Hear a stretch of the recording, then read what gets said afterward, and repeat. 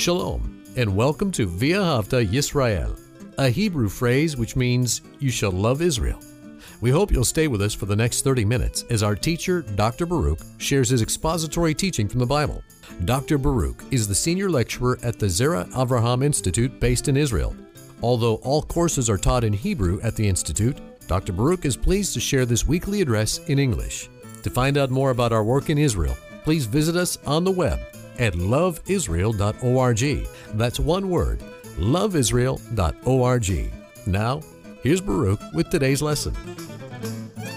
The Bible is very clear that Yeshua, I'm speaking about Jesus of Nazareth, he is fully God, the eternal Son of God. There was never a time he did not exist. But in our study of Luke chapter 2, we've been focusing in on the incarnation. That is God taking upon himself human flesh. In other words, we've been speaking about the birth of Messiah. And because he was born into this world in a natural means, meaning a woman gave birth to him, but that did not change his identity as the only divine Son of God. Fully divine, but also fully human. Fully God, fully man. And what we see in the passage that we're going to be studying at this time is his development. Meaning he was born as a child, he entered into this world, and he grew, he matured in every sense of that word. Look with me, if you would, to Luke's Gospel, chapter 2, and verse 40. Here it's going to emphasize his maturity in spiritual things. We read here in verse 40, and the child grew and became strong with the Spirit. Meaning in the Spirit, by the Spirit, he became strong, spiritually speaking.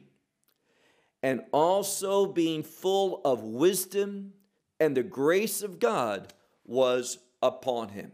So he had wisdom, and we see this relationship between wisdom and the Spirit. It is through the Spirit that one grows in wisdom. And notice it says the Spirit was upon him, this anointing, this call, in order to do his work. Now, notice everything in the Scripture is written in a way in order to convey truth and revelation to the reader. Notice where the Bible goes in this next verse, verse 41. And his parents, going each year into Jerusalem. Now, what the Scripture says, literally, it speaks about having gone, meaning this. There was a consistency with this family. Each and every year, they would go to Jerusalem. And why would they go to Jerusalem? Well, in this passage it says, for the feast of Passover. Now, it doesn't say the feast of unleavened bread. It says the feast of Passover. Why is that important? Because Passover is the festival of redemption. What the author is doing here is giving a context to this section of Scripture. That the section is about redemption. Why? Because Passover is the festival of redemption. When it speaks about Messiah being fully God and fully man, here what's being emphasized? He was sent into this world, the eternal Son of God, as a man to do the work of the Son of Man. Meaning that term Son of Man speaks of him being a servant, speaks of him being called to accomplish something. And we've just been told what that is when it speaks about the feast of Passover. That is the work of redemption. And notice everything in the Scripture is given to us in a means so that we can have greater understanding. All of this came about, and it says, and when it came about that he was 12 years old. Now, it's not by chance that it says he was 12 years old. Why is that important? Because 12 relates to Israel. 12 relates to the people of God. And Messiah was sent into this world in order to do the work of redemption for the people of God. He is inherently tied to Israel, the kingdom people. This is what the scripture's revealing to us. And keep reading this same 42nd verse where it says, and they going up into Jerusalem according to the tradition or the custom of the festival. Verse 43. So they went up there according to do the things that was customary to do on the festival. And when the days were fulfilled, meaning they were complete. We know that Passover is the preparation for the Feast of Unleavened Bread. But here they went up to do the Passover, and that is connected to the Feast of Unleavened Bread. And when those 7 days were complete, when all the festival, the Feast of Unleavened Bread was fulfilled, all of these days, what do we see? Well, then we see that they returned. But notice something, a change. They returned, and of course, people would go up to Jerusalem, and they would come down from Jerusalem to return home. This is what's happening. But notice what the scripture says in that verse, verse 43. Yeshua, the child, remained. Now, there's two things we need to see. It uses a very interesting word, pious. Why is that important? And that's a Greek word. And let me just tell you how wicked and depraved some people are. It is very common among the homosexual community that wants to justify homosexuality to use this word and say that this speaks about a young man who is in a homosexual relationship with an older man. They use this term in regard to, for example, that centurion that had great faith, that built a synagogue in Capernaum for the Jewish people. And remember, his young servant became sick. And what happens? Messiah heals him. And these perverted people, and there's no other way to put it, they say that this Greek word relates to a homosexual relationship between a younger man and an older man. First of all, untrue. Secondly, how disgusting. Now, this word is used for an individual, youthful, who is a faithful servant. We see that many times it is used in regard to sometimes a son, sometimes one who is not a biological son, but a servant of another. It speaks about someone who is faithful to serve. This is what the scripture is saying. And we need to simply speak out against this filthiness of individuals that pervert the word of God in order to convey things that are against the scripture. How tragic that people are falling for this deceit and lies and falsehood. So the scripture says, Yeshua, the young man, is what it's saying here, this faithful servant, he remained in Jerusalem. But what do we see? Well, keep reading towards end of verse 43. Joseph and his mother. Now again, this is what we saw earlier. Joseph is called Joseph. He may be the legal father, but he's not the biological father. And that's why the scripture is very clear. Joseph and his mother. It says they did not know. But, now look at verse 44. But supposing that he was with that company, there was a group from Galilee that would go up, probably from that village of Nazareth, that they would go up together, and therefore his parents, they were thinking that he was in that group. And what happens?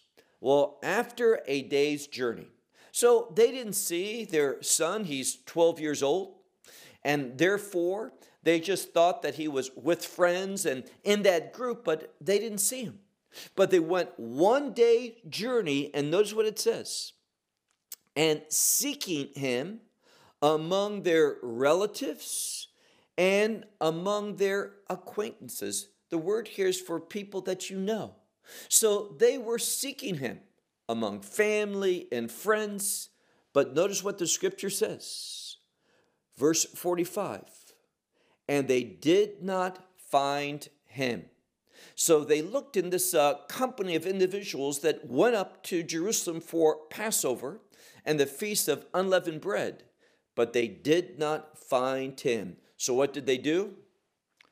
The scripture says they returned to Jerusalem seeking him. Obviously, parents aren't going to let one of their children just disappear.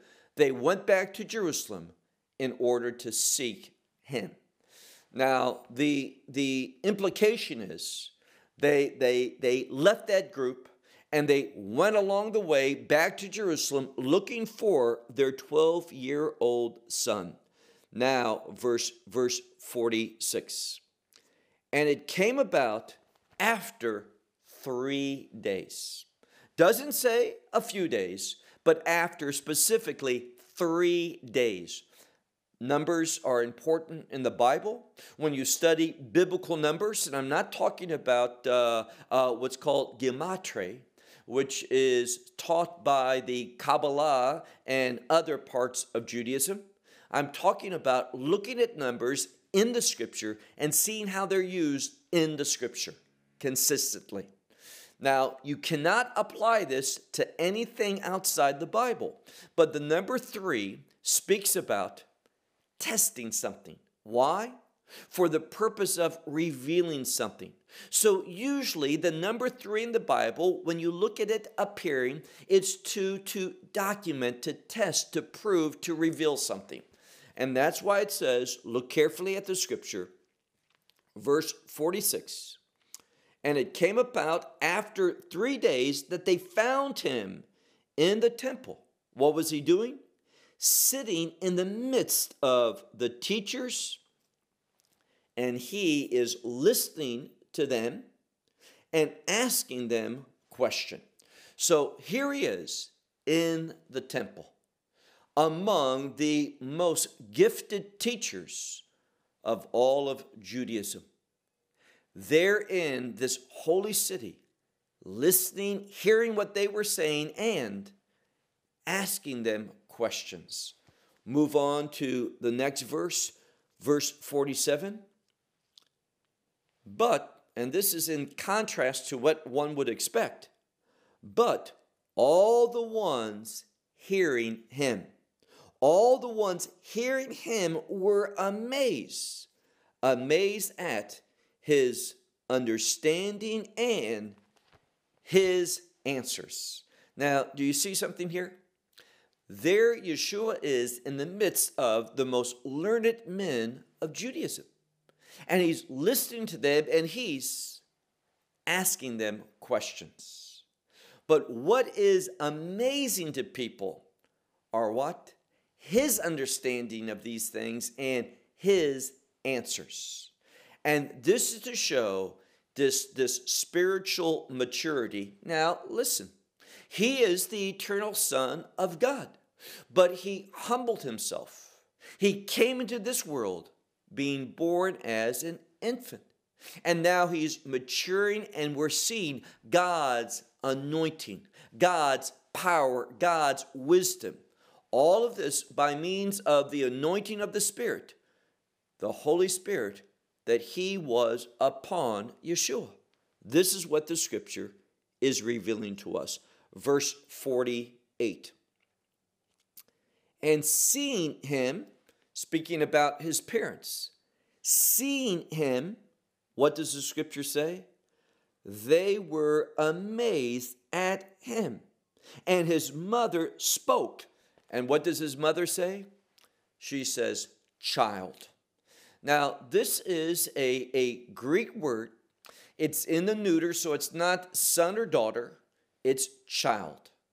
And scholars teach us that when this word is used, it's used to convey endearment, a love, and an affection. Now, she, I'm sure, as we're going to see, was distressed over the fact of this separation. They had gone a day. They looked a day. She went back a day. That's 3. And they were seeking him for 3 days and did not find him. But finally they did. And notice that they were astonished by him. And his mother said, child, what have you done to us? This grief that she had been enduring, her son was missing. Behold, your father and I, and this is exactly what it says, were distressed seeking you. They were seeking him full of distress. Why? They love their son. They miss their child. They were separated from him. So you can imagine a parent not having a child with them, how full of sorrow, distress they were emotionally. And notice his response. Verse 49. And he said to them, why that you were seeking me? Did you not know that in my Father's house it is necessary for me to be? Now, I would highlight, underline this statement, his response. It's like, why was it that you were seeking me? Why were you concerned? You should have known where I would be. And that is, and remember, he's 12 years old. His purpose is his Father's purpose. It's Passover redemption. Where's he going to be? He says, did you not know that it's necessary? Very important word. That Greek word, which is enunciated day. Day, that Greek word means something that is absolutely necessary. Now, why is it necessary? Well, what does he say? Did you not know that it was necessary for me to be in my Father's house? It is speaking now to his identity. Yes, he's fully man, but he is fully God. He is the Son of God that was sent by his Father into this world in order to do the work of redemption. And he's growing and maturing in the natural and in the spiritual in order that he might accomplish this awesome responsibility to be the Redeemer of the world. And therefore, it's emphasizing the necessity of this relationship, this Father-Son relationship, God the Father, God the Son. So he says, basically, for why were you seeking me? Did you not know that it's necessary for me to be in my Father's house? Verse 50. And these, meaning his mother and his father, they did not understand the word which he was speaking to them. Verse 51. Now, this is also a huge part of the biblical passage. Here he is. It just said that this is his Father's house. He is the Son of God. It's emphasizing divinity.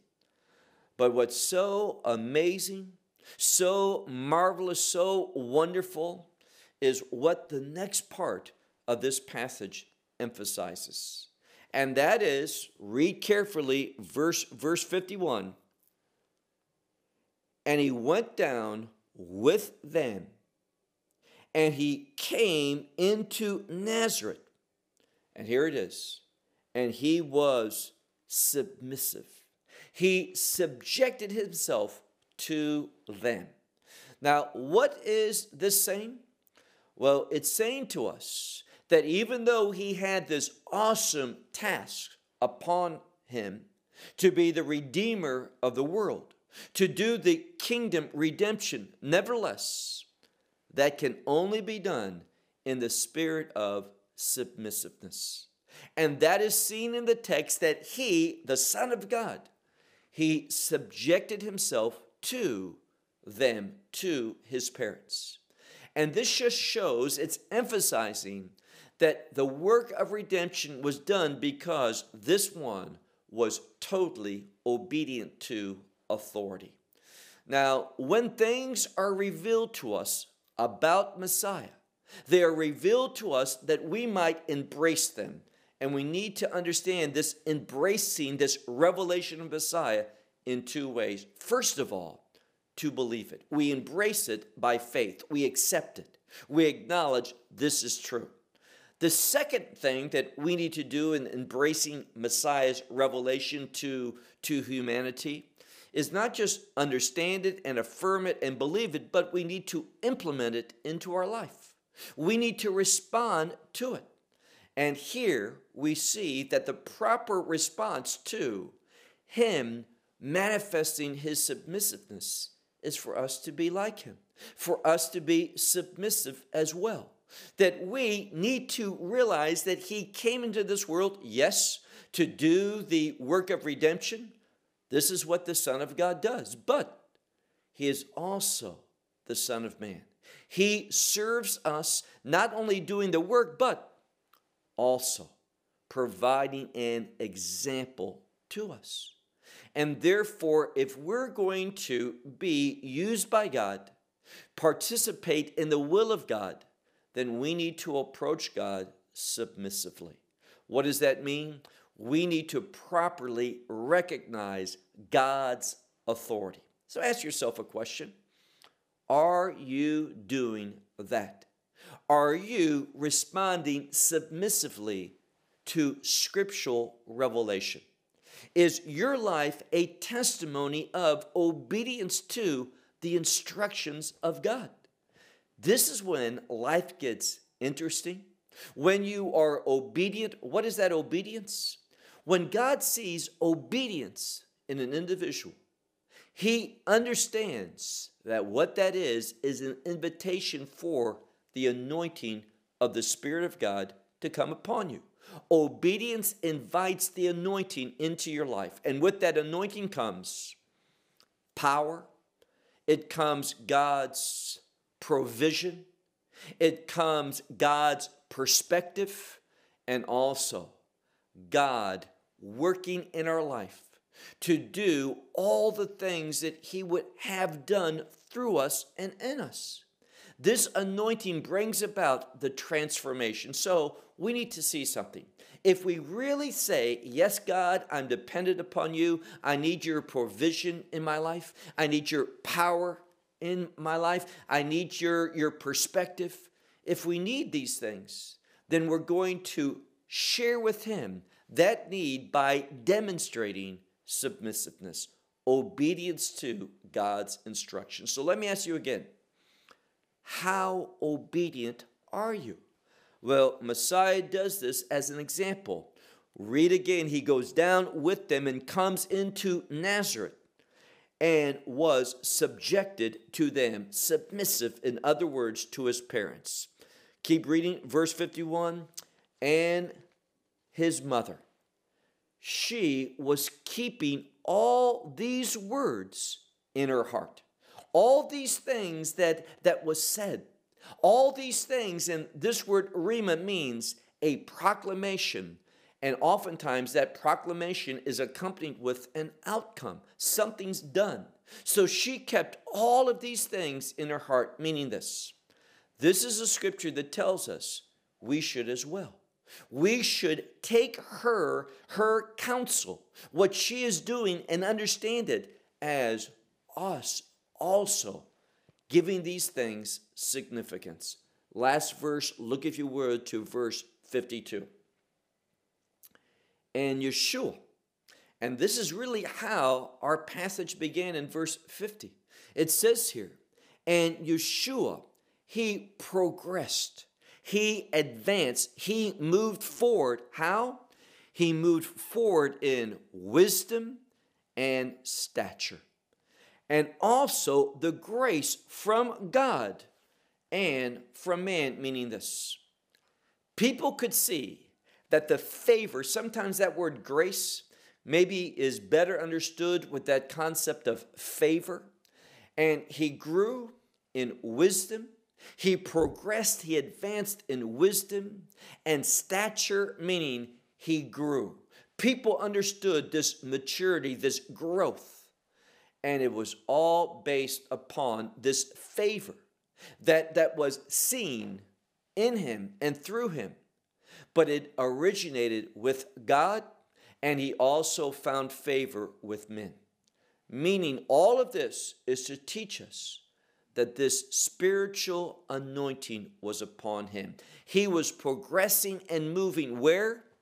He was progressing and moving into the will of God.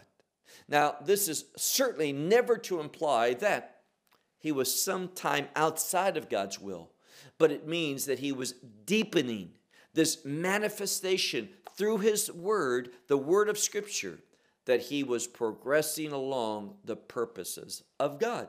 And this brings me to our final issue. This last question that I want to ask, and that is, let's make this scripture personal. Let's make this scripture a part of our being and ask ourselves, are we doing that? Are we progressing in the things of God? Are we growing and maturing? Are we becoming better equipped for the things that God has called us to do? That is what a true disciple is called to do. So let me ask you again.